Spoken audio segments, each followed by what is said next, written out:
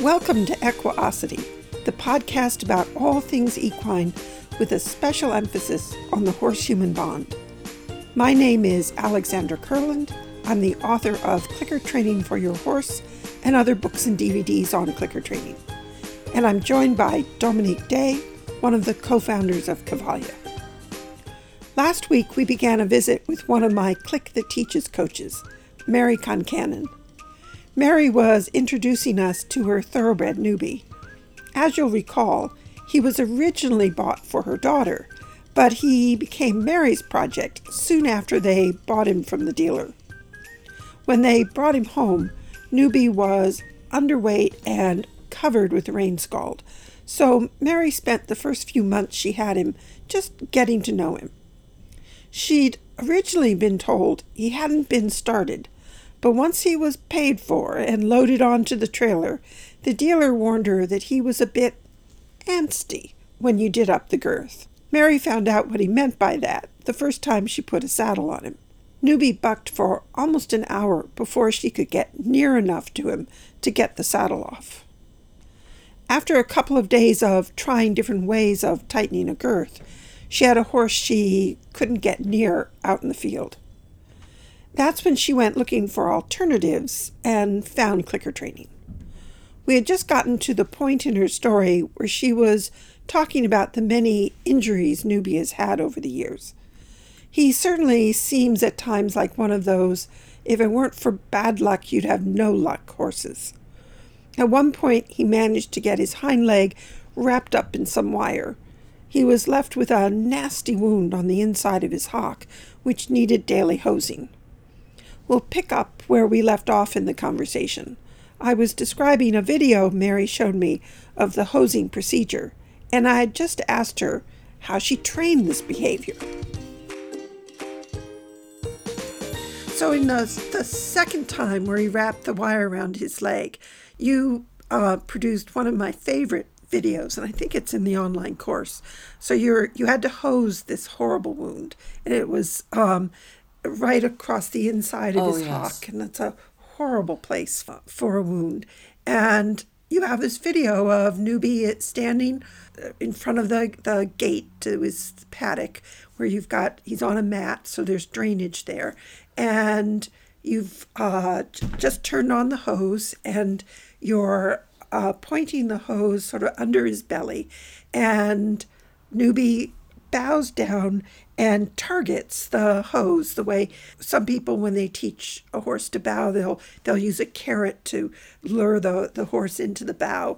And that's sort of what it looked like, except it wasn't a carrot, it was a hose. And so as he's targeting this water that's coming out of the hose, then you clicked, and he stood up, and while you're giving him his treat, the water is on the wound on his hock, and then he bows again, and you're off. And so how did you teach that? Well, it kind of really evolved. I produced the hose, obviously, going to water the hock, and he just put his head down almost to look backwards, and I thought, well, he's looking at what I'm doing, and I clicked it straight away. And very quickly, the behaviour grew to he's looking further, and now he's actually bowing down. So it kind of was his own idea. I think initially he was just curious, what on earth are you doing back there, Mary? And, why are you spraying me? And it developed into this really fun game that he would initiate, and he would bow down, touch the hose, and it almost gave me permission then to hose the sore area. So, Alex, this is a nice example of that mantra. I don't know exactly how you say cues evolved out of the teaching process. That's a nice example. Yeah, it's a great example of that sort of what is, in a sense, opportunistic shaping. It's taking advantage of these pieces that the horses are offering and just letting it grow with the clicker. That's the kind of thing that I particularly love, and that just makes you laugh when you see it evolving. So what's exactly the mantra? How do you say it exactly? The cues evolve out of the shaping process. Right. Yeah, And in this case, it's not just cues that evolve out of the shaping process. It's the behavior. Cues and behaviors evolve together out of the shaping process. And what I really liked about it, of course, was that it was his whole own idea. You know, he initiated it, really, and it followed on from there. So he enjoyed it, even though clearly hosing the wound would not have been a very comfortable thing, but he enjoyed the game and he was happy enough to initiate it and allow me to get on with the hosing, which was wonderful. Isn't it extraordinary to be able to say something like this? It was his own idea. Yes. To see a behavior that we love and to say that it was the animal's own idea. I love that. Yeah. Yes. Completely. You know, in other circles, whatever ideas the animals have might actually be something bad, but we think it's great. Yeah. That animals can have their own ideas and we can enjoy it with them. Absolutely. And often they are much more creative than we ever would be. I remember when Robin was very little, I was going to take him to be my demo horse at the Equine Affair. And I wanted to show people what free shaping looks like. So I wanted something that I hadn't taught Robin, where they could see the actual evolution and development of a behavior. And it was sort of, well, what can I do? What can I use? And the easiest way to have something that a behavior that emerges is to use a prop. So I thought, well, I'll take a hula hoop with me because I hadn't really done very much with the hula hoops. And what I'd seen horses do with hula hoops is pick them up and you can get them to toss them over their own heads, and it's a cute trick. And Robin was very good at retrieving, so I thought that's what I would shape, is Robin picking up the hula hoop and flipping it over his head. So we're in the demo, and I'm explaining to the audience what free shaping is and what we're going to do. And I tossed the hula hoop down on the ground, and Robin walked over and put his front feet in the hula hoop and reached down, picked up the hula hoop, and then started leading himself forward step by step by step by pulling on the hula hoop. It would never have occurred to me to shape that. His idea was so much more fun than anything that my sort of limited imagination had come up with. And that, again, is what I so love about clicker training, that you involve them as partners and you let them show you just how smart they are. And then you stand back and you laugh with them. How many times did I hear you say when you were working with me on the Cavalia Retirees project, every month you would come up, and I heard you say so many times when I would go to see, the status of the training, you would say, "Look at what popped out today." Yes. You would say that a lot. That's right. Because that was the whole point, is you build a repertoire. You give them a repertoire to work with. And then I remember you said that one day I came in and you were doing Spanish walk with Bonanza. And you said, it just popped out this morning. But you had been working a lot with him on Piaffe and on all kinds of, mobilization of all his members. And one day, Spanish popped out. That's right. It's fantastic. But I do think also that what clicker training gives the horses is the absolute confidence to try things that are different, knowing that even if we don't like it, I don't know that they have that concept, but knowing that there will be no negative consequences of anything they do, and that the chances are very large that in fact there'll be a positive consequence. Yeah. And I Absolutely. think it gives them that freedom to experiment. That's why the beginning steps, where we set the clicker training up, and the way that I really like to do it is with that protective contact, the stall guard or the over a paddock fence in some way, so the horse is loose in his own space and is free to leave or to come and interact. It's like the horse that I described at the start of this conversation, Tuxedo.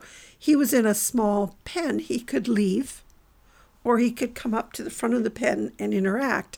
And it gives them choice. It gives them the freedom to experiment. And because there is that barrier, I don't have to correct him if he's crowding into my space. I can just step back out of the way. And what's so important is that they discover that it is safe to experiment. If the handler has the notion that horses can have good ideas too, it's also something that can open possibilities. Yes. It's not, it's absolutely true. Definitely they will try things because they know they won't be punished. But if we think that they can come up with a better plan today, and we can invent new things together. Right. Behaviors or chains of behaviors that hadn't occurred to you, but that the horse is offering, just like Newbie, who was bowing at the hose. Yes, exactly. Yeah. Yes. You never would have gone to the barn thinking, that while you were doing his care for his wound, that you would teach him to bow at the hose. No, absolutely not. No, it certainly wasn't on my mind. It was not your plan that morning. No, definitely not. Yes. I'm going to have him target the hose under his belly so that I can hose his hock. It would not have occurred to me, that's for sure. And yet here we are, years later, talking about his wonderful idea. Absolutely, yeah. And it was completely his idea, and that's the joy of it. That's what I always say about Panda Catch, that game that she plays where she runs madly back and forth from one person to the other, that if you asked Panda, if you could ask her, she would say that she invented the game, and in a very real sense that she did. And she loves her game, in part because it was her idea. It wasn't something that was imposed on her.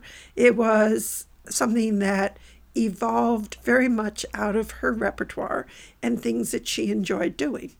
And that's do they call it the generative theory of creativity, that if you have a limited repertoire, say you know behavior A and behavior B, and that's about all that you have, you can do A and you can do B and you can do A and B together, but that's your repertoire. But then if you introduce a new behavior C, then that opens up more possibilities, because now you can begin to combine A and C together, or B and C together, or A and B and C together, and come up with something that looks very different and very new, but it's coming out of that repertoire of behaviors that you had presented. If I had not taught Robin how to retrieve, he wouldn't have reached down to pick up the hula hoop. No.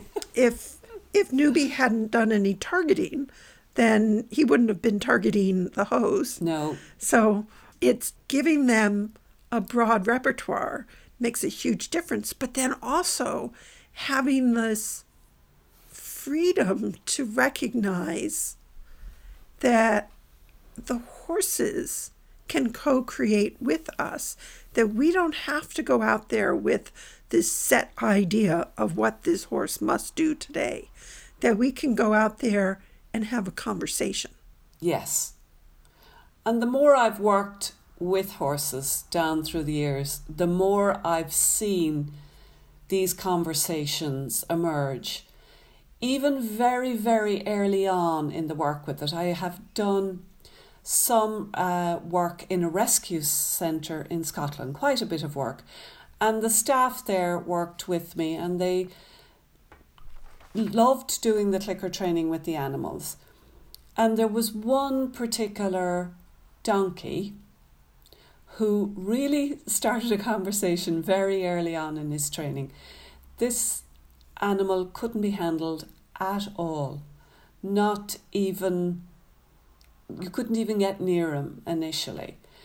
And so we developed a method whereby when he looked at us, we would pop food into a round scoop so he didn't have to have any contact with the human, and that would pop in under. He wasn't prepared to come to a bucket, but somehow the shallow scoop, he would take the food from that. So just looking would get the scoop with the nut in it, would get his click and a treat and he'd get the nut. And we did a couple of really short sessions of that. And then his normal handler got in with him when he developed a little bit more confidence, and we were able to use the back of the scoop as a target. So he would hold out the target, and if the donkey oriented towards the back of the scoop, we would click straight away and feed him his treat in the scoop. Well, very quickly we recognised that he would, while he was eating and thinking, turn his head completely away from the handler. And when he was ready for the next round, he'd bring his head forward again. And at that point, if the target was presented, he would come straight for it. Wow. But if we didn't wait until he said, I'm ready now, we could hold out the target forever and he wouldn't look at it. He would still keep his head away. So start button before they were even a thing. Absolutely. It just fascinated me how very quickly this became a conversation. It became, so his handler would wait patiently, and it was almost, whenever you're ready now, and this little donkey would look away, and then he'd bring his head back, and immediately his handler would present the target and click and treat. And it was so clear that they were having just this lovely conversation. I'm ready now. It's a great example of the way in which cues become totally a two-way conversation. So yes, his head going straight is cueing the human. Absolutely. And that's such that's a huge shift from the command-based training mindset, where the commands, the signals, I'm going to tell you what to do next, come from the human, but never back from the horse. That we tell you what to do, you respond, we will reinforce it, we will provide the consequence. If you do what we want, the consequences will be things that you like. If you don't do what we like, the consequences will be more unpleasant. Right. But in cue-based training, it's absolutely a two-way conversation. So the behaviors that I present as a person are cues for my animal to respond, but the response that my animal gives me cues me, and it's a recognition that I'm being cued. And this recognition of the conversation, I think, is such an important mindset to recognize. Yeah. And as part of that mindset, the horses should even participate in what the agenda of the day is going to be. You, Alex, you always say horses will tell you what they need to work on. Yes. And it's so true. You go to the barn one day thinking, I'm going to do this and that and that. And then you're not even halfway through the first step and you don't have clean loops. And so you realize that, oh no, I'm not going to do step 1, 2, 3. I'm going to do something completely different because this is what the horse tells me he needs to work on today. Absolutely. So they should participate even in what the agenda is. So Newbie gave us a good example of that, because through all of the physical things that he had, so we just got to number 3, then there was number 4. That's right. And for number 4, about 3 weeks before Alex was due, Newbie went lame. And I did the usual, I'd give him 24 hours, let him rest and check him again, and he was still lame. So I said, okay, Alex is due. I would normally call the vet this early because there was no heat, there was nothing obvious, there was no cut, I couldn't see a thing, having looked very carefully all over my horse, and no sarcoids. And so I called the vet and I said, please come, look at my horse, he's lame. And he looked at him and he said, yeah, he might have a problem in his front left shoulder. He might just need a bit of physiotherapy, and there's a horse physiotherapist coming to such a place on such a day. Why don't you load him up, bring him up there? Which I duly did. And the physiotherapist, who's one of these people who's supposed to be amazing and has been amazing for many horses on many occasions, looked at him and said, yeah, it's definitely his left hind.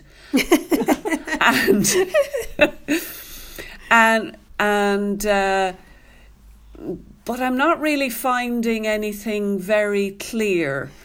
So I'm there now with two completely different answers. And he said, you know what you really should do is go and get some x-rays, and you need to go to this particular vet who has all the equipment. So I load him up again, make a booking with this vet and bring him along. And he says to me, well, my equipment's down, I can't do it today, but let me just have a look at him, take him in there and let's see him move in a circle. Yeah, it's his right fore. I'm there thinking 3 legs are now lame. And I said, okay. Nobody had a concrete idea of whether it was a shoulder, whether it was a foot, whether it was...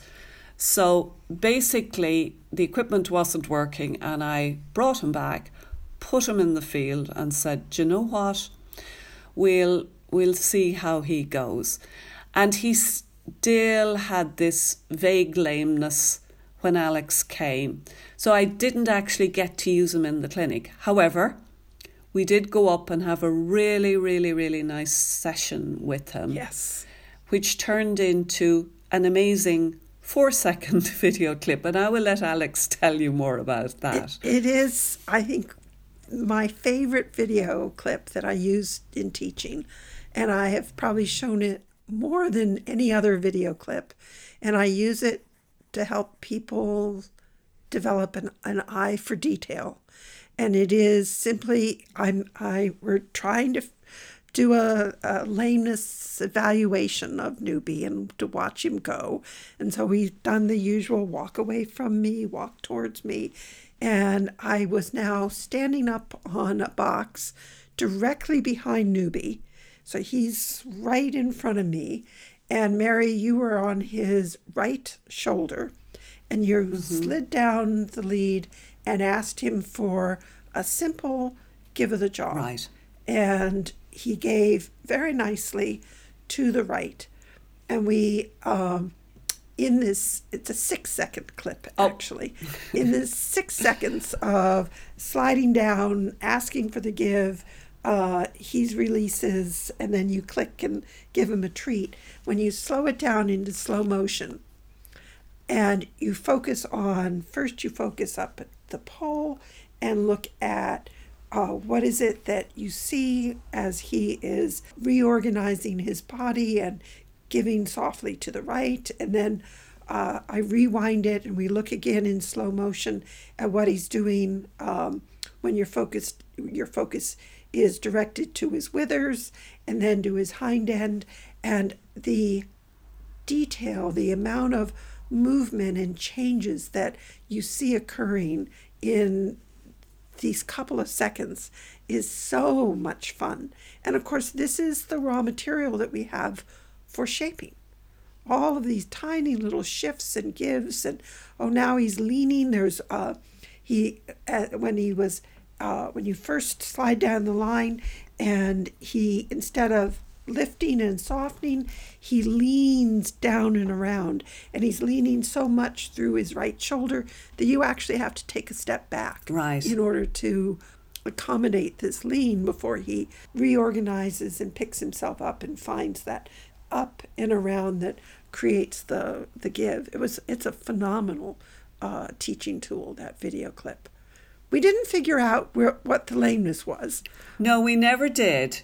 So my fourth expert was no help either in the lameness. And he just got a nice rest in the field for several weeks. And then I would go up and talk to him very, very regularly. And then one day I took him into the yard, as I had done many another day. And lo and behold, he was perfectly sound. So it's just one of these great mysteries. But it ended well. Yes. So. Well, he knew I was coming, so he had to come up with something.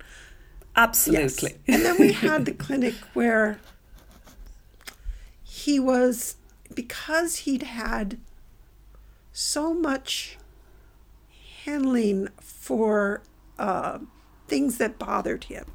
He had become he had become grumpy at physical contact.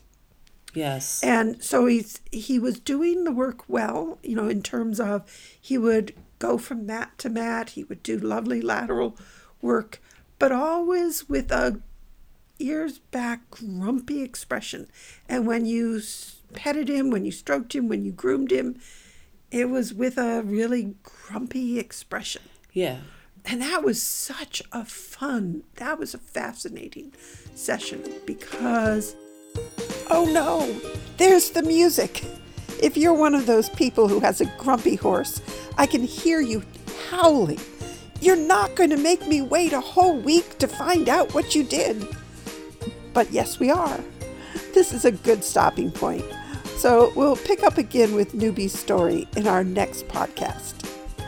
Before we close for the week, I want to let people know that I've posted my event schedule for 2019. You can go to my website, theclickercenter.com, to find the full schedule. I'm going to be giving several new presentations at the Clicker Expo, as well as a new one for the Art and Science of Animal Training Conference. That's the one that Dr. Jesus Rosales-Ruiz and Mary Hunter organize. I also have my clinic schedule posted. I'll mention just a couple of the events here. We did the recent series of podcasts with Cindy Martin. I'll be returning to her farm for 2 clinics, one in the spring and the other in the fall. And in June, Mary will be joining me for 3 events in the UK. So do check those out. And I have a very exciting summer event planned with Jesus. It's being organized by Michaela Hempen, and you met Michaela the end of the summer in the podcast that we did on single subject design and cribbing. We're going to have a summer science camp in Italy. So that's going to be a lot of fun. So do check that one out. We've got lots of fun things planned for 2019, and you can see the full schedule at theclickercenter.com. Just look in the events section in the menu. So that's it for this week, and we'll pick up again with Newbie's story next week. And until then, have fun with your training, and happy holidays, everyone.